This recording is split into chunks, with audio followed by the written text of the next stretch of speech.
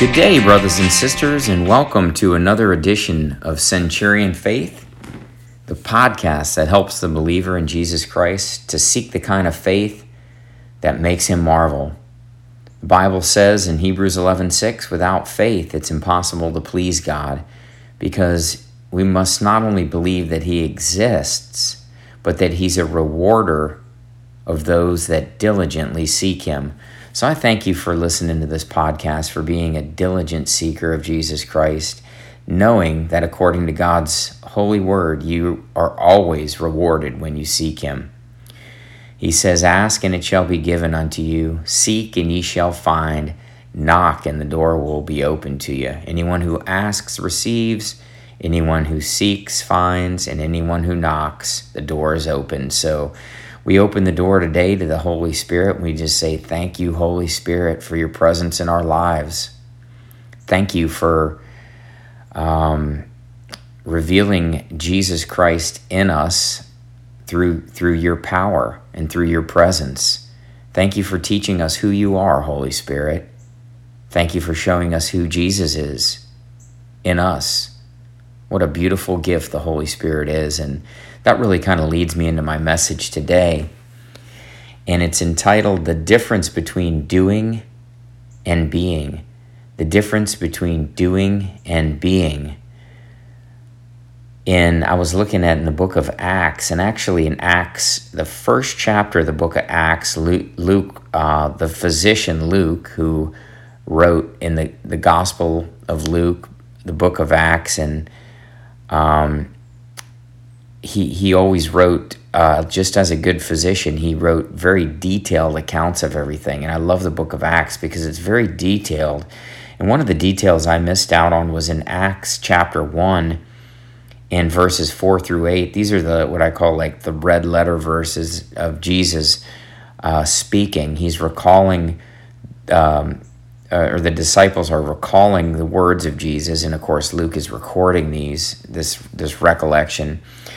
And it's very interesting to me when I look at it again. I've taught for many years that, in John chapters 14, chapters 15, 16, that, and then of course 17, Jesus' prayer, that those 4 chapters are God's last words to his disciples before he goes to the cross. But really, technically speaking, his last words before he's ascended up to heaven are actually recorded in Acts chapter 1 and verses 4 through 8. And this is actually because this is when he comes down, before he's ascended into heaven, and after he is risen from the dead, he appears to 500 believers in his state of being before he's ascended to heaven. And he's seen by 500, he's seen by Mary, and he says, touch me not, I have not ascended yet to the Father. But for 40 days, and just think of 40, such a significant number in the Bible. It's a number of testing, 40 days in the wilderness, 40 days and 40 nights, Noah's flood, it rained for 40 days. And for 40 days, he appears to over 500 believers before he is ascended, but after he is risen. So these words actually are his last words. It's amazing. I never really saw this before he was ascended to heaven and before he sent us the Holy Spirit. And here's what he says. It says in Acts 1:4, in being assembled together, think of that, when we assemble together, being assembled together with them, so he's with them, he commanded them that they should not depart from Jerusalem, but they should wait for the promise of the Father, which you have heard from me. For truly John baptized with water, but you shall be baptized with the Holy Ghost many days hence.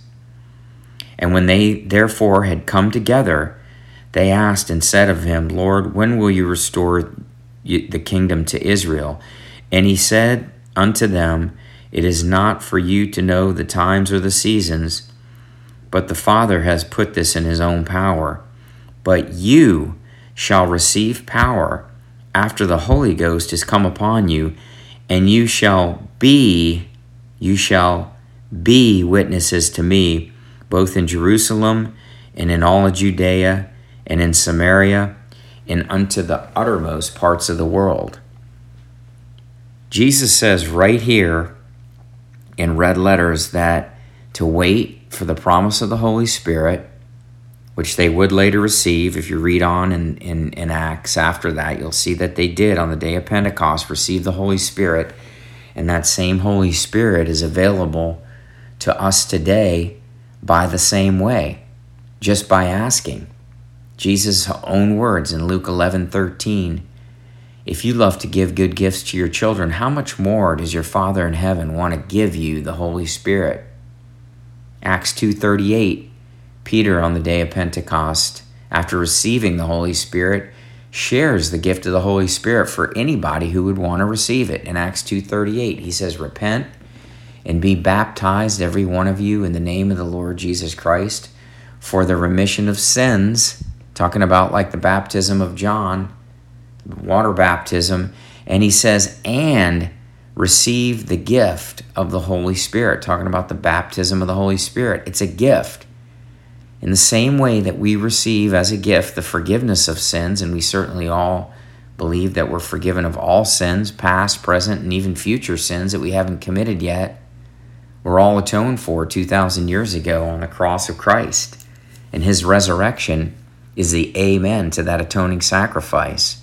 His resurrection and his life now that we live in him in the Spirit is the amen, or the evidence that we are completely forgiven. But the second half of the gift of salvation, the gift of the Holy Spirit, is seldom received today or walked in or worked out by us believers. We have to believe that we have the Holy Spirit in order to be a witness.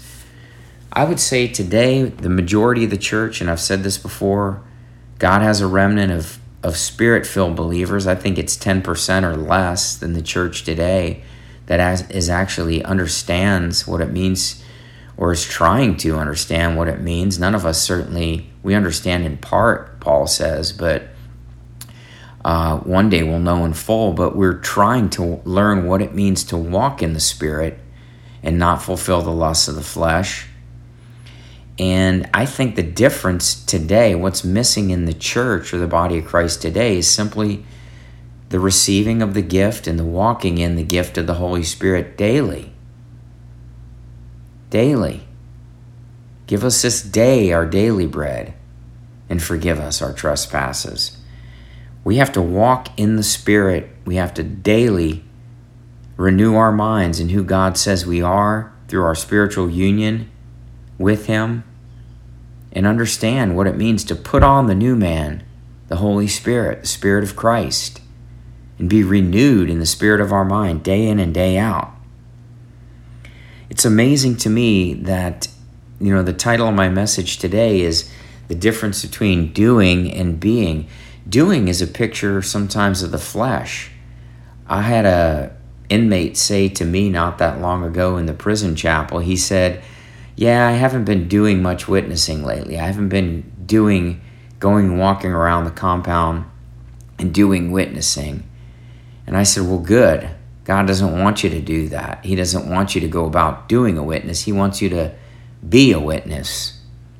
We were in New York City recently, a couple weeks ago, to watch our favorite player, Novak Djokovic. And by the way, thank you, God, for letting him win and to cement his place as the greatest of all time. This guy has been ostracized, criticized for his faith and for his refusal to let his body be his body and not wanting to take the mRNA death shot. And he was banned from playing in tennis in 2022 and missed out. And anyway, I'm getting off track here a little bit, but study what's gone on with him. He's a believer. He's an Orthodox believer in Christ. And look what God, talk about a picture of redemption. Man, just look at his Look at my Facebook posts about him and his videos giving glory to God. What a story of redemption Novak Djokovic is. But anyway, I kind of got off track there. And the difference between doing and being is simply this. Being, somebody who can go be a witness, is somebody who's filled with the Holy Spirit and believes that they have the Holy Spirit. And the Holy Spirit will never leave them, never forsake them. Hebrews 13:5.